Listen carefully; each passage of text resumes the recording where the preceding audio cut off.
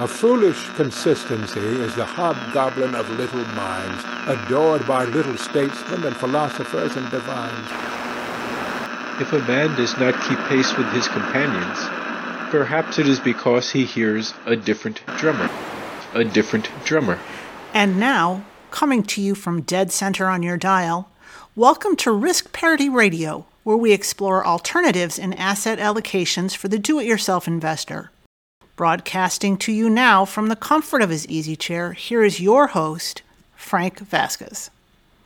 Thank you, Mary, and welcome to Risk Parity Radio. If you are new here and wonder what we are talking about, you may wish to go back and listen to some of the first episodes where we did our introductions of the various topics.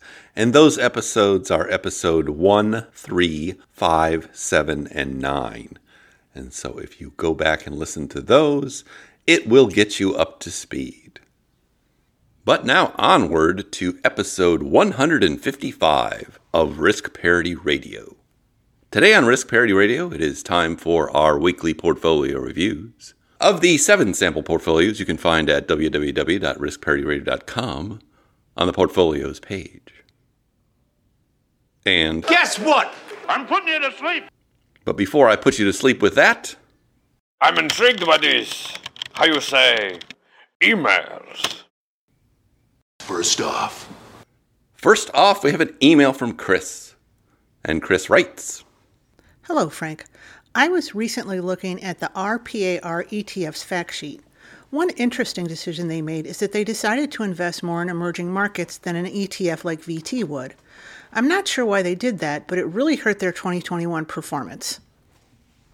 Well, yes, Chris, I think that is one of the reasons they had a lower performance in 2021 with that, and also a heavy reliance on tips. But I think what they're trying to do there a little bit is to do some market timing, and I'm not sure that they're as good of market timers as they are of portfolio constructors.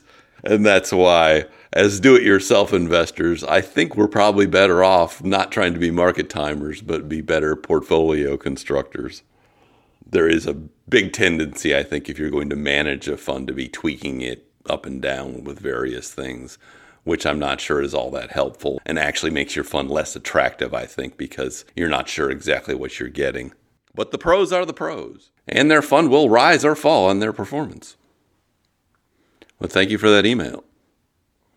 I will link to the fact sheet in the show notes. Second off, we have an email from Kevin from Canada.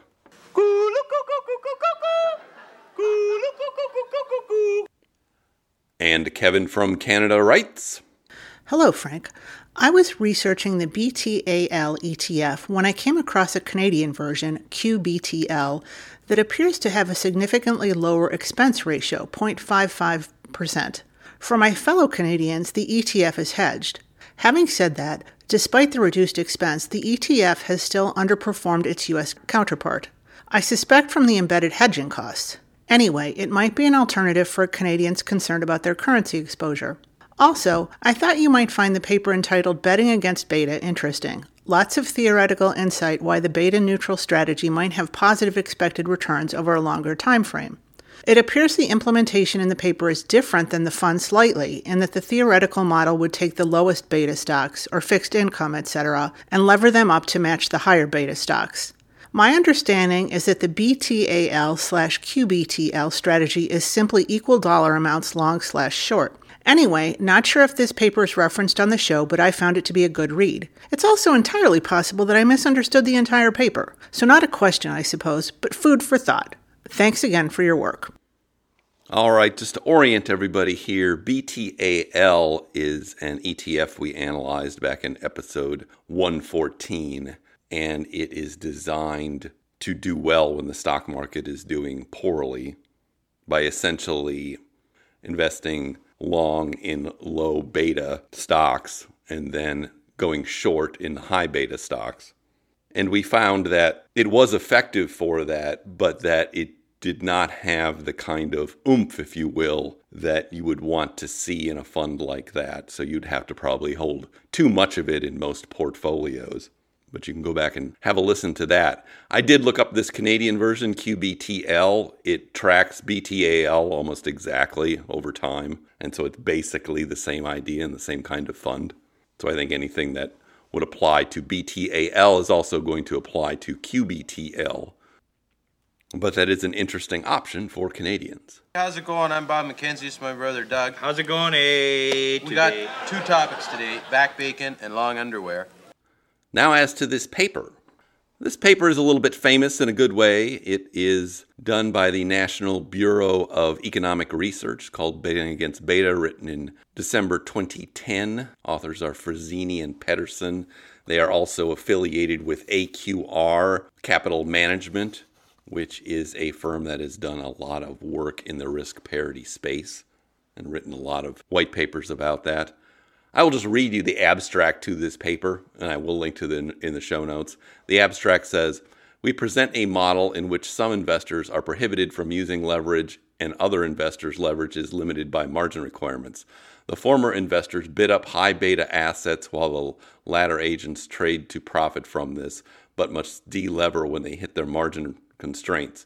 We test the model's predictions against U.S. equities across 20 global equity markets for treasury bonds, corporate bonds, and futures. Consistent with the model, we find in each asset class that a betting against beta factor, which is long a leveraged portfolio of low beta assets and short a portfolio of high beta assets, produces significant risk-adjusted returns. When funding constraints tighten, betas are compressed towards 1, and the return of the bet against beta factor is low."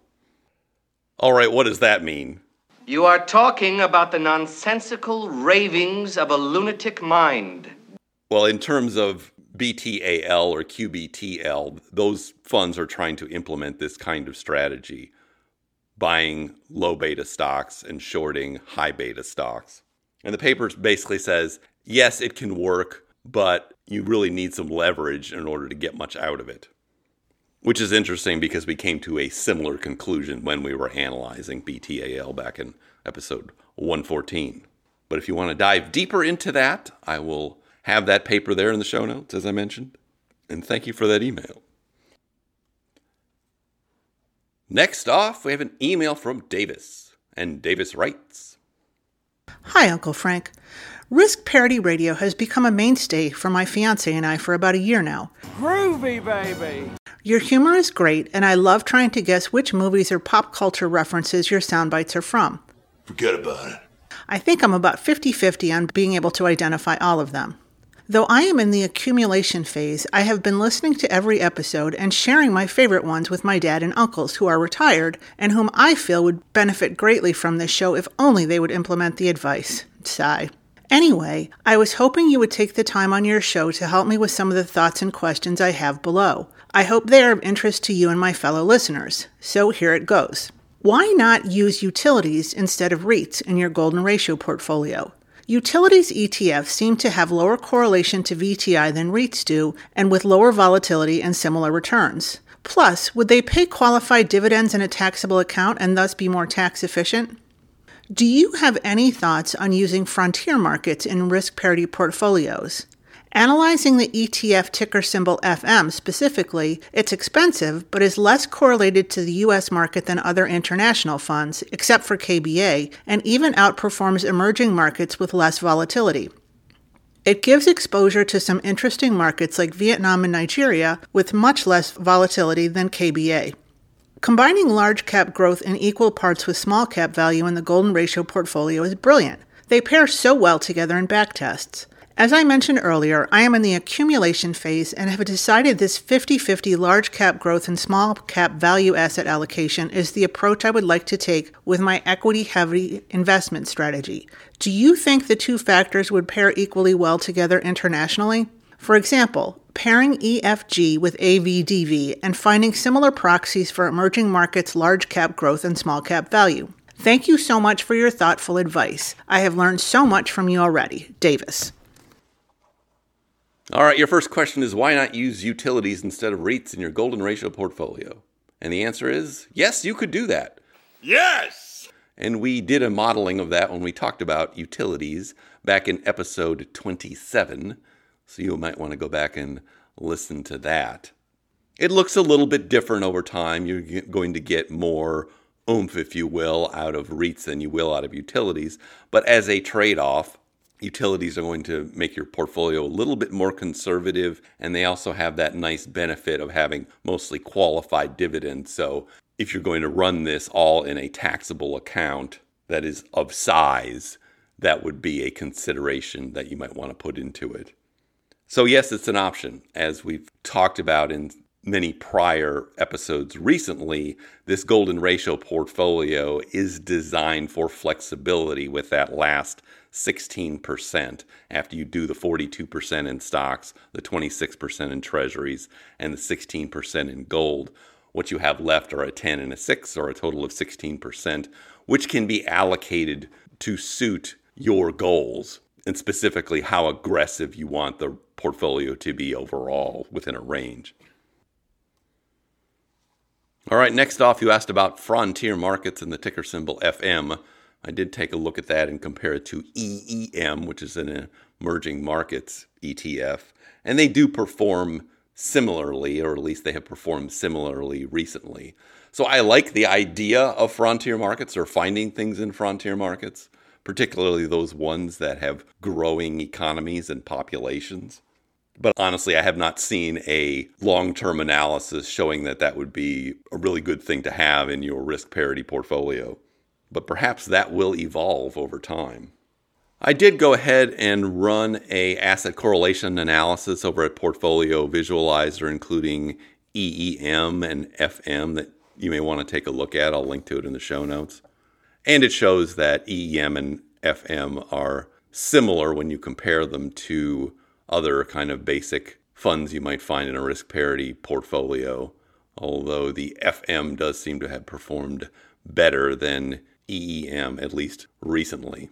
FM has only existed, however, since October 2012. But I'll leave that for you to take a look at. Now, as to your third point, that makes even more sense to me to, instead of looking at these international funds on a country-by-country basis, that we break them down into their factors. So we're talking about large cap growth versus small cap value, etc., and on and so forth.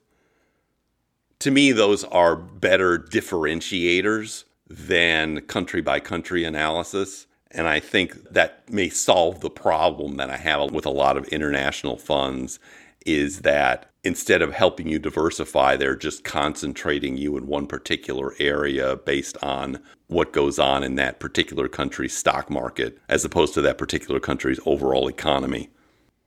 So it seems to me that your idea would be the better way to go, like pairing the EFG with the AVDV. You're gonna want that cowbell. That being said, there isn't a whole lot of backtesting or analysis you can do on this idea, simply because these funds have not been around that long. But I can't see any reason why that would work differently than it works in the US, provided that who's ever putting these funds together is accurate in determining what are your large cap growths and your small cap values, etc. And that may take a little work. I gotta have more cowbell. But I always like to get emails like this because it confirms to me how intelligent and thoughtful this audience is about these issues, and how they can take principles, you can take principles, and apply them in new and useful ways. So thank you very much for that email. But I am wondering about you and your fiancé finding love around this podcast. I'm imagining in my mind that someday you'll have children and name them Golden and Horatio. Much like the children Walker and Texas Ranger in Talladega Nights. I'm Walker. And I'm Texas Ranger. What can I say? Both of my parents are hot. Tarnation! Anarchy! I don't even know what that means, but I love it. I will not have my grandbabies acting like shiftless wild hobos. But now, fourth off, we have an email from Amy. Amy, what you wanna do? And Amy writes, Hi, Sensei. Howdy, Sensei. I don't think I'm being hyperbolic in saying that the education on risk parity you provide with this podcast has changed my life. Yes! Certainly, it has made me a much better investor, so you have my sincere gratitude for the work you put into the show. I will take mercy on Mary and make my question short. Mary, why you bugging? Why does the Golden Ratio portfolio hold 6% cash in a money market account?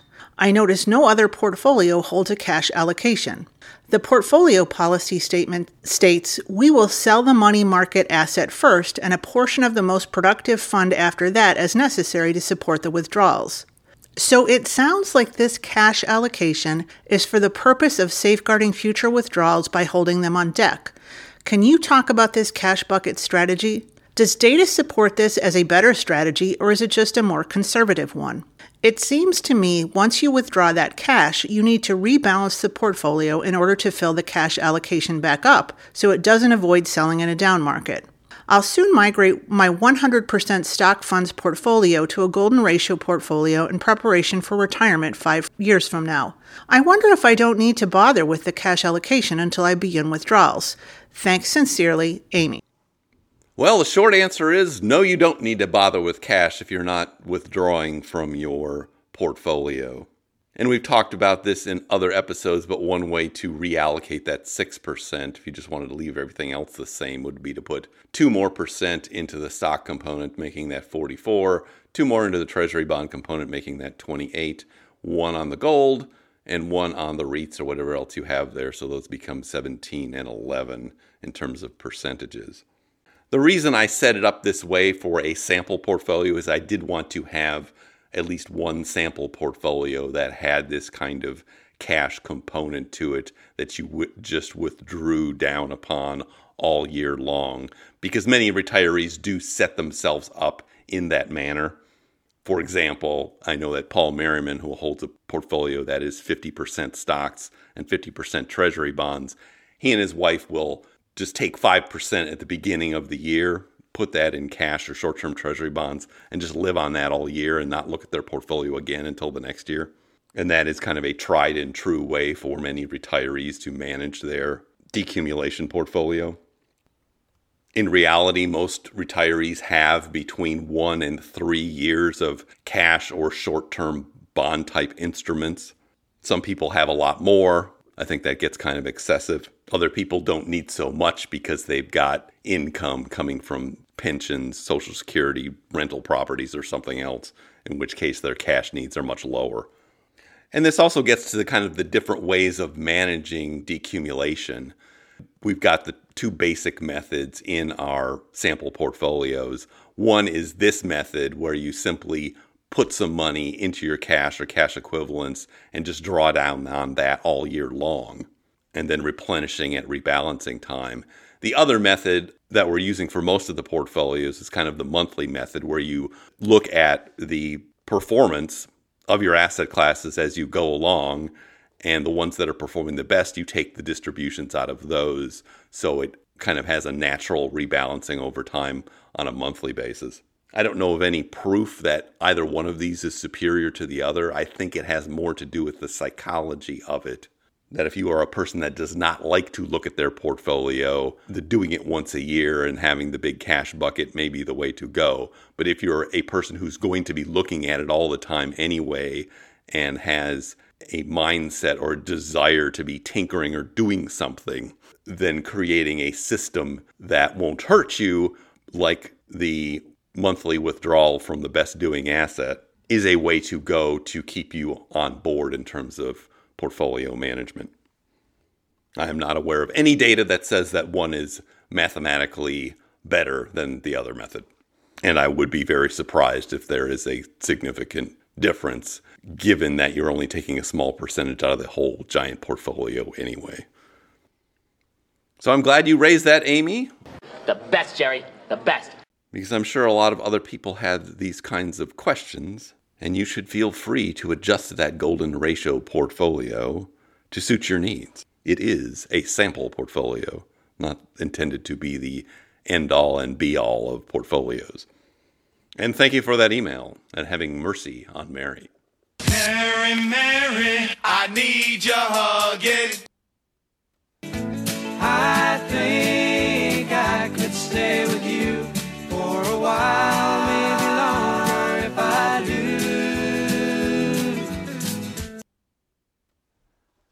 Last off.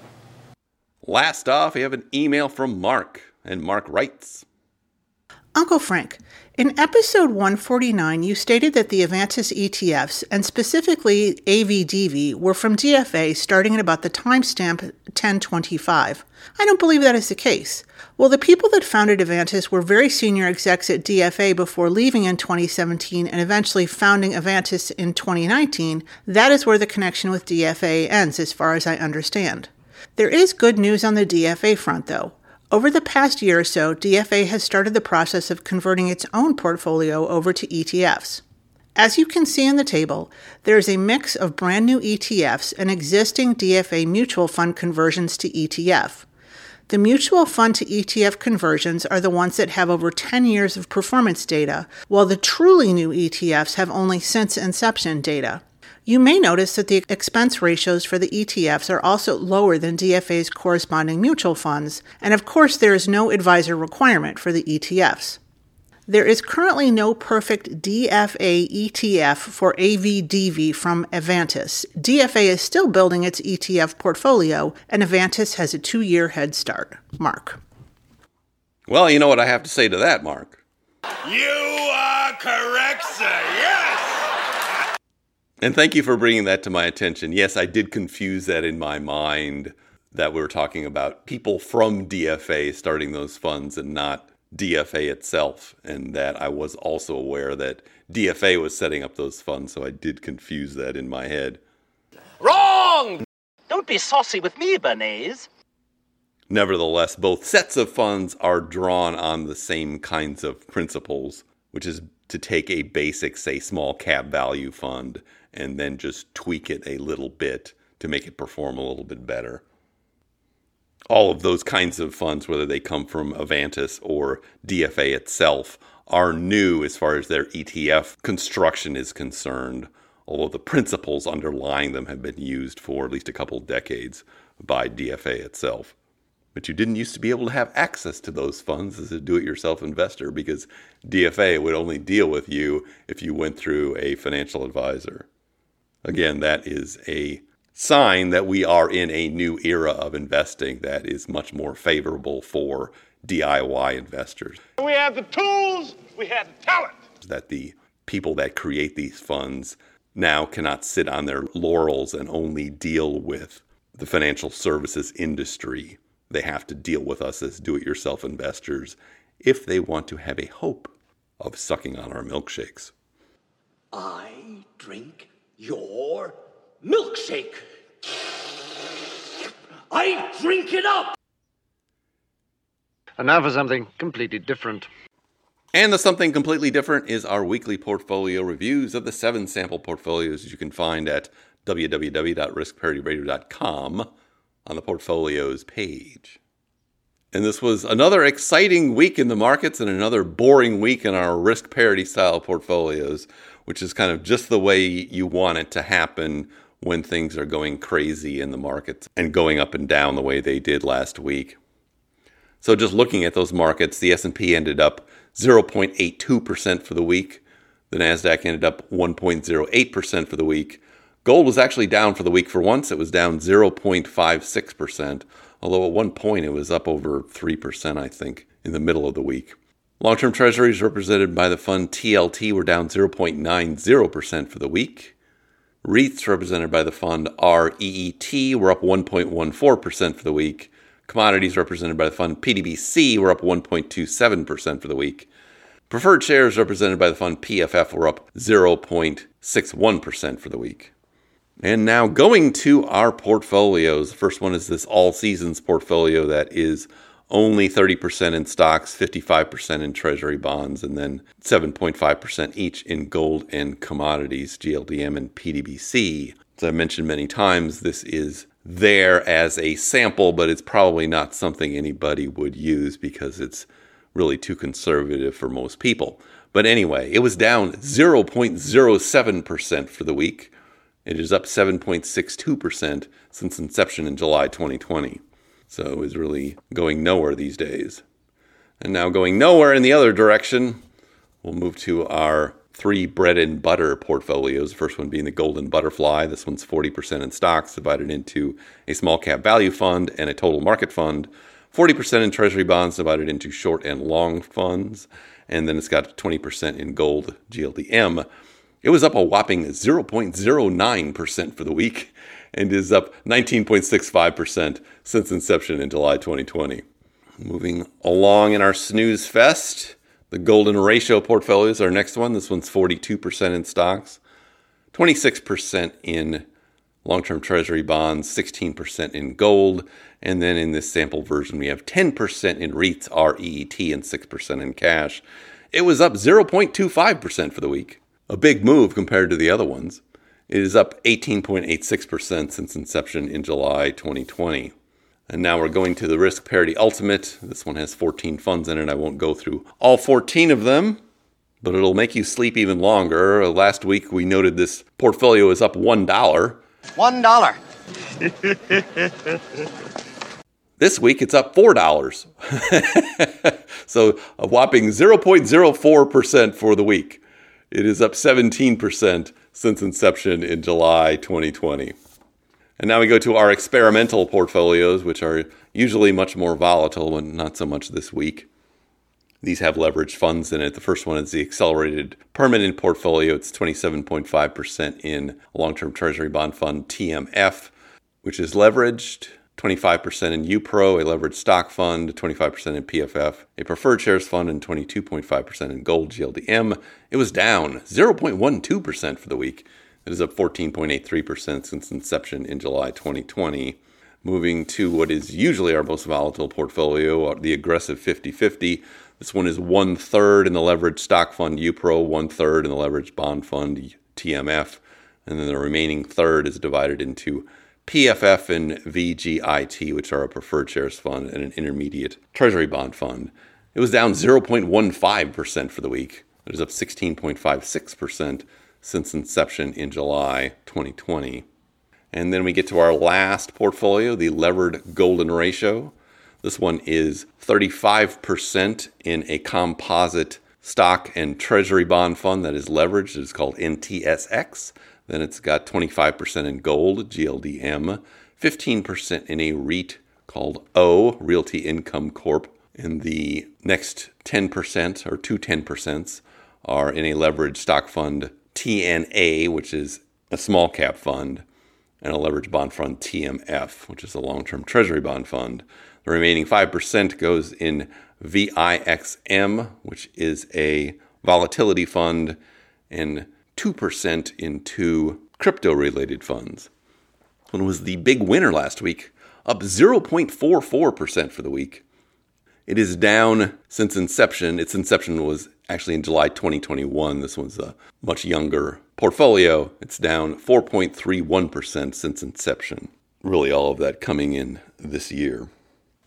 And that concludes the portfolio review. I think what we really get out of that, and what we've really got out of that the last month or so, is that even though various markets can be very volatile, if you have a combination of uncorrelated asset classes that are well diversified, then your results are going to be much more muted, and you will be able to sleep at night. I took the liberty of putting away something in your tea. It'll be interesting to see how the monthlies come out, which we will have next week, along with the monthly distributions. And we may just go ahead and talk about that in the middle of next week, along with looking at some more emails, since we are getting continually behind with those.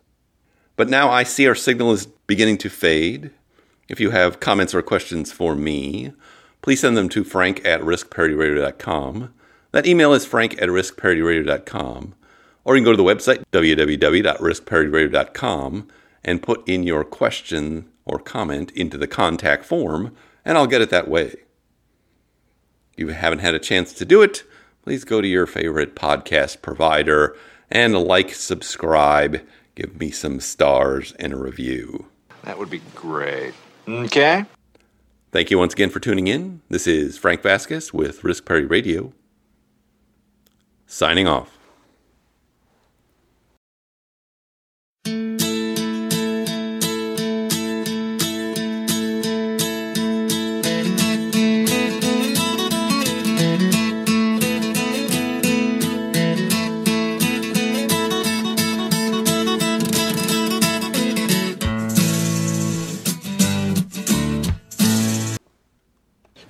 us some wussies, we would have named them Dr. Quinn and Medicine Woman, okay?